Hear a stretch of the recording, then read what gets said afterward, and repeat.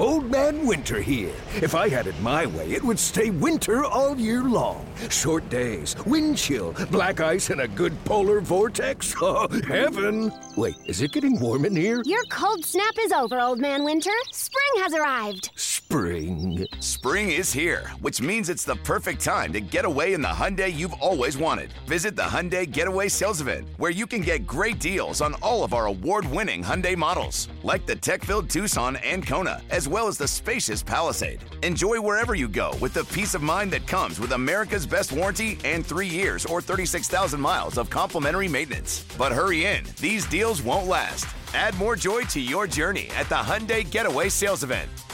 Now get 0% APR or up to $1,500 bonus cash on the Hyundai Tucson. Now, during the Hyundai Getaway Sales Event. Offers end soon. Call 562-314-4603 for details.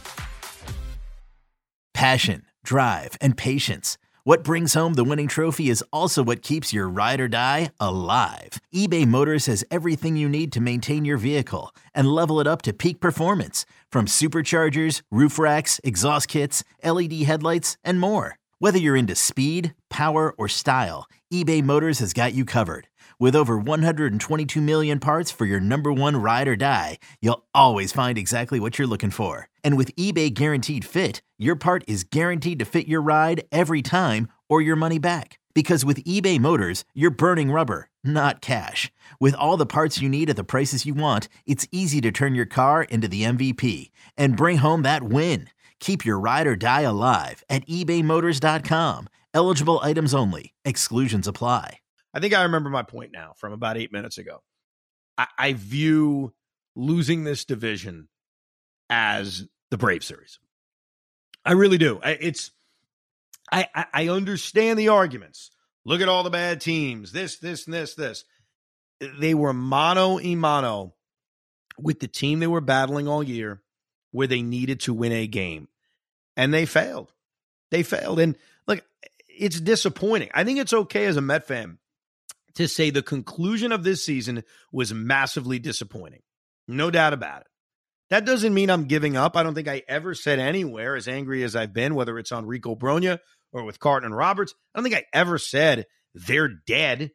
Joe has gone further than I have. Joe has said all year, this team cannot get to a freaking World Series if they don't win the division. And I've said this to him. I disagree with you. They can go to a World Series because A, they're good enough to, but B, and I think this is going to be fascinating to watch on all sides. The Yankees are going to deal with it on one side, and that is how teams respond to having 5 days off. We all witnessed the Colorado Rockies in 2007 steamroll the National League, have way too much time off, and then be overmatched in the World Series against Boston. It kind of happened to us in 2015 after we steamrolled the Chicago Cubs. So I definitely think that second round, that divisional series, can be real dicey. Who knows? Maybe we're going to see elite teams like the Dodgers and the Astros get picked off early. Is it a tougher road? No question about it. Look, a part of why winning the division to me was so important is A, avoiding this series, avoiding anything can happen best of three. But also, I understand the Cardinals and Phillies are not nearly as good as the LA Dodgers, and I understand I'd rather have more games at home. Like, we all get that. The road is more difficult. But we have seen this a lot over the years, whether it's the Nationals in 2019, whether it's the Giants and the Royals in 2014. There's a lot of examples of this where you can still win. I mean, just because the road's tougher doesn't mean you can't win. I think what's challenging for all of us is that we experienced playoff games in Atlanta last weekend, and things went so badly that it's easy to kind of think of the way Lindor played, the way Alonso played, and kind of bring that negativity with us to the real playoffs. Because we just saw them in big spots come up incredibly small. So I think we have an ability as fans to walk and chew gum at the same time.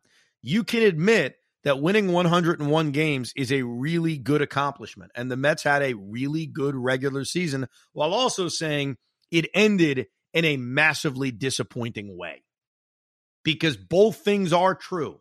It was incredibly disappointing to not win the National League East. I mentioned earlier, to me, Edwin Diaz is the MVP of this team over 162. Do you agree with that, or would you go elsewhere on team MVP over the course of the 162? I look at it this way. I say this and not just as a full comparison. People that know this, I think that Aaron Judge, if he wasn't with the Yankees, they wouldn't be a playoff team. I just don't think. I think he won so many games for them. I think that could be said about Edwin Diaz and the New York Mets because we know we've been through those struggles. Edwin Diaz, was one of those guys who struggled in the ninth inning, and we're like, damn, if we only had an elite closer that can close down. There's no doubt you've had a lot of guys that contributed, but Edwin Diaz himself put us in lockdown mode in that ninth inning, eighth inning, ninth inning, where we didn't have to worry. I think he's no doubt easy. Listen, Pete Alonso could be second fiddle, Francisco Lindor could be second fiddle too, because they had a hell of a season. But without Edwin Diaz, they wouldn't win games. No doubt. So the Mets are going to open up this wild card series on Friday night at Citi Field. We'll do a separate podcast. We'll be joined by Sal Licata, who I know has taken a lot of heat from some Met fans, and obviously the Atlanta Braves for the... Why? Tell me why. Well, look, he took heat from us back in June when he came on. I gave him crap because I disagreed with him that, quote-unquote, the NL East is over. But I guess I give him credit for this. Even though he was dead wrong and I disagreed with him at the time, the poor guy has taken a lot of slings and arrows, not just from us as Met fans, but from Atlanta, like to the point where he became, it appears to be a rallying cry by the Atlanta Braves. Now, I think there are some on-air hosts who 100% would say, this is great. Like, this is fantastic. I love the attention I'm getting. And I'm sure Sal, like, there's a part of him that likes it. Like, I'm not denying that. But I've known Sal for a very long time. We've had our battles. He is a diehard Met fan. It kills him that they didn't win the NL East. Like, you want to tell me there's a small part of him that likes the attention? Okay, fine. I totally get that. But the vast majority of that human being is miserable that the Mets failed him. So he's taking a lot of heat from Met fans. Look, the guy made a prediction. He turned out to be wrong. But he's as good of a Met fan as you'll know, and he'll be with us for our preview edition. But he's taken quite a few slings and arrows over the last couple of days, that's for sure. So I saw the tweet from, I think, Tyler Matzik or something like that from the Braves, right? Was it? Yeah. Yes. So do you think I think most of our audience has seen the movie Major League. Do you think they have like a photo of Sal and they're like undressing him with every single win? That would be amazing. That would be tremendous. It's what would be, and go ahead. What would be, just one question. What would have been worse, by the way? Because the one thing I'm thinking of, listen, the Mets swept the Washington Nationals, fine. But what would have been worse for everybody is if the season started on time, the Nationals game was had been in the beginning of the season, and the Mets had lost the last game of the season to lose the division. What would have been? What would have been so worse? Like if the Mets go in basically in the same situation, except there's no lockout, like you said, they're up a game, final 3 games. If they lose 2 out of 3, it means they win any one of these games, they win the division. They clinch on the field. The only way they don't is if they lose all 3. It would be, believe it or not, it'd be worse than what we just witnessed. Oh, no. I mean, you could argue, come on, guys, it's the same thing. It sort of isn't because you had that, well, there's still 3 more games left. But yes, it would have made it far worse. So what are you trying to say? Thanks, Rob Manfred? Like, what are you trying to say? I don't know. I just thought about that. We were talking about the misery of like Sal, how much pain he's in. It could have been worse. Yes. It could have been a lot worse. It could have been worse. So we'll preview the San Diego series. The headline, obviously, going into this series is Buck Showalter made a very interesting announcement. He announced that Max Scherzer is going to pitch game 1 of this wild card series and made no commitment to Jacob deGrom in game 2. Now, take Scherzer, take deGrom. Names are meaningless for the sake of this discussion. Both guys are going to pitch in this series. It's just or both guys are going to pitch again.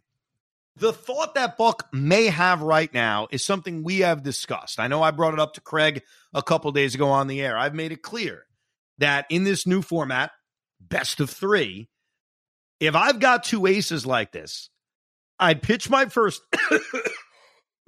Excuse me. Oh, my God. I'm like the Mets in Atlanta. Over there? I kid you not. Oh, no. I apologize. I would start my ace. If I lose that first game, obviously I use my second ace in game 2. But if I win the first game, why would I pitch my second ace in game 2 when I could either hold him back for a winner-take-all game 3 or have that guy saved for the NLDS? So I put this on Twitter the other day. I reversed it. I had DeGrom starting game 1. And we'll get into the differences between DeGrom and Scherzer, the reasons for why you would start each guy in game 1 in a second. But 55% of Met fans, or at least those who voted, agreed with my take and maybe what Buck's going to do, which is I'll hold off my big arm number 2 until I need him. And I keep seeing people saying, don't get cute. How could you risk not pitching Jacob deGrom? Nobody's risking not pitching Jacob deGrom. Like, the concept is very simple. If the Mets lose on Friday night and they're down 0-1, deGrom pitches game 2.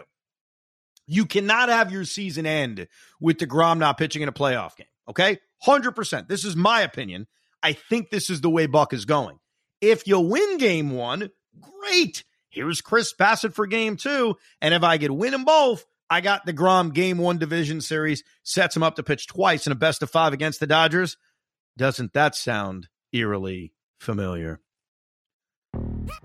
Yo, Trey. Kevin, what's up, man? You know, I've been thinking, what would have happened if the NBA never vetoes the Chris Paul trade to the Lakers and we get CP3 in the same backcourt as Kobe in LA? Well, you get a very happy Jack Nicholson, for sure. And the Lakers probably win a bunch more championships. CP3 finally gets a ring or 2 or 3, and the Kardashian empire is forever altered. What did you just say? Hey, everybody, I'm Trey Wingo. And I'm Kevin Frazier, and we're teaming up on a new weekly sports podcast from Wondery, Alternate Routes. As former Sports Center anchors and current sports obsessives, we're consumed by all the what-if questions that make being a sports fan so excruciatingly fun. If you're like us, then you also live and die on the fallout from every drop pass. Or play call. Each week on Alternate Routes, we'll take a flashpoint in sports, break down what actually happened, then explore every alternate scenario and the ripple effects it would have caused. Follow Alternate Routes on the Wondery app or wherever you get your podcasts. You can listen early and ad-free right now by joining Wondery Plus. It makes perfect sense. Now, as far as Scherzer deGrom is concerned, and I brought this up a few weeks ago, I don't know if Buck is thinking this, but I'm going to walk you through my thought on why Scherzer starting game 1 would make sense over Jacob deGrom. And I think I gave you this point a few weeks ago, Hoff, where I said you always have to think about who is available and able to pitch on short rest. Max Scherzer's done it. In fact, Max Scherzer's done it a bunch of times. We've seen him on 2 days rest out of the bullpen. We've seen him make starts on 3 days rest out of the bullpen. Jacob deGrom has never pitched on short rest.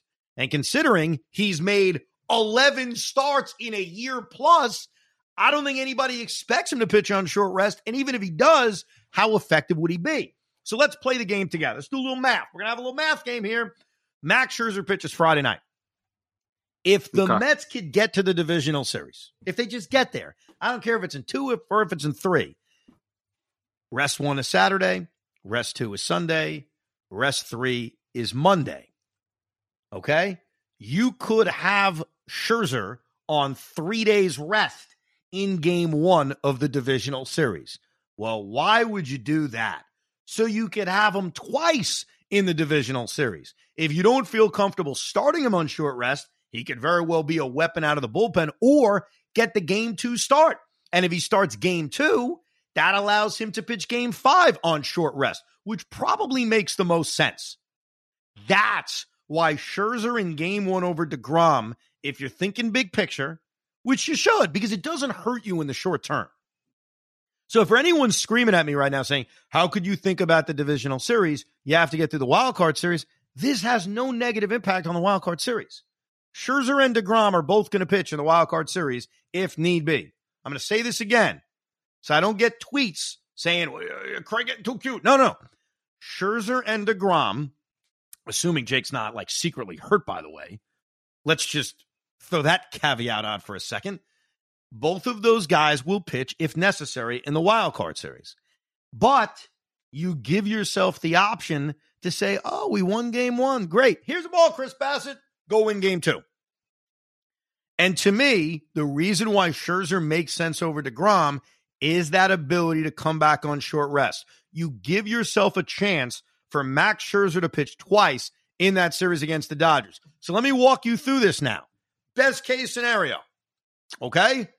Mets beat the Dodgers Friday night. Padres, not Dodgers. Thinking ahead. Mets beat the Padres Friday night. Chris Bassett starts game 2, and the Mets win game 2, okay? DeGrom is now set to pitch game 1 of the divisional series. And guess who's on line to pitch game 2? Saturday, Sunday, Monday, Tuesday, Wednesday is the 5th day for Max Scherzer. So you have created an avenue where DeGrom and Scherzer pitch game 1 and game 2 of the series against the Dodgers. Now, the Mets need all 3 games to beat the Padres, right? Scherzer loses game 1. DeGrom comes back and pitches game 2. Bassett pitches game 3. You have still positioned yourself where if you've advanced, okay, Cookie Carrasco, Taijuan Walker, game 1, not ideal. Max Scherzer can pitch game 2. And then subsequently, if you so choose, game 5 on short rest. I think Buck Showalter is thinking short rest, big picture. And if you're thinking short rest, big picture, same thing for the Yankees with Garrett Cole. Say what you want about the season he's had. Garrett Cole has pitched on short rest. Garrett Cole pitched a game 5 against the Rays in 2020 on short rest, and he was damn good. I want the guys who I know can do it. Scherzer's done it. DeGrom's never done it. So I know there's going to be a lot of talk about this. What's going on? They don't trust DeGrom. He's not the ace. He sucks. He's going to Atlanta. I'm just giving you my thinking, which we had talked about before. I don't know how much time we'd spent on it, that rest has to be a factor. And Scherzer gives you that weapon. So I like it. I'm in favor of it. Do you agree, Pete? Or do you think Buck's a moron? No, this is what you have to do because I still think, and it's, we talked about this, my feelings are DeGrom is the one you can't, whether or not you trust him or not, the one thing you can't trust him is in a on short rest. We just don't know how that is. So I agree. Scherzer game 1, I think, is a no-brainer. And I have no problem throwing Bassett game 2 because I think overall, in my own world, I think Bassett, even though he had a terrible game versus the Braves, has been the most consistent. It could still give you a really good opportunity to beat the Padres in game 2. No, I want to make this clear, though. If the Mets lose game 1, DeGrom has to pitch game 2. I'm not Oh, yeah, that's we're not like you said, we're not doing a Zach Britton here. Yes. Okay? DeGrom's pitching if 100%. Necessary. So I think that's what, and you probably tell the guys this. I don't think Buck needs to announce it. Why the heck does, and Buck's always done that in the past where he plays these games of, I'm not going to tell the opposing manager what I'm going to do. So I think that's the strategy he's going to employ.